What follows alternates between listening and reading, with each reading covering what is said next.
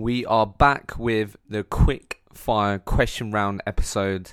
This week, the question is a bit more tactical, a bit more practical, some really good advice, some good answers.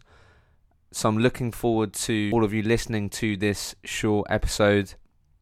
As you all know, this podcast is supported and sponsored by Hunted. Enjoy the episode. Classic.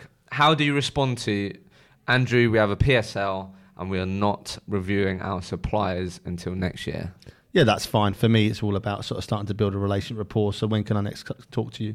So, PSLs are sort of irrelevant to me anyway. Yeah. They're always overcome. The go-to, and most people will say this, is cool. What do you guys do if your PSL fails? Or what do you do if you have a project that's business critical and your PSL aren't performing?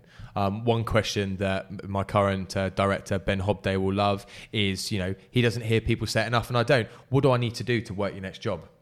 If you've got a PSL, cool. What do I need to do to really work like your next next job? I love it, I've heard people say it before. I definitely don't hear any of people saying it enough, but just quite clearly. That's good advice. Do you know what? My response would be different, but any company that says that, I don't want to work with them. Honestly, they're just not thinking in the right way. And I know it's hard, right? Okay, but if you get that, I would say, it's really hard. I haven't had that in ages. I'll take that. I like that. I love the fact that you said that, you know what, you'll probably just leave it. Obviously, you're going to leave it in a professional way. Yeah. But it's like, fair enough. I Yeah. understand. No worries. On to the Go next a one. different route, yeah.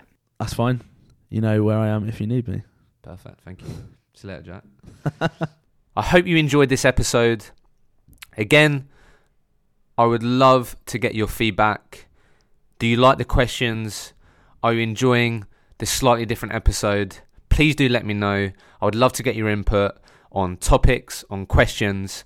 Let's get these guests uncomfortable. Let's ask them some difficult questions. And your feedback is very much welcome.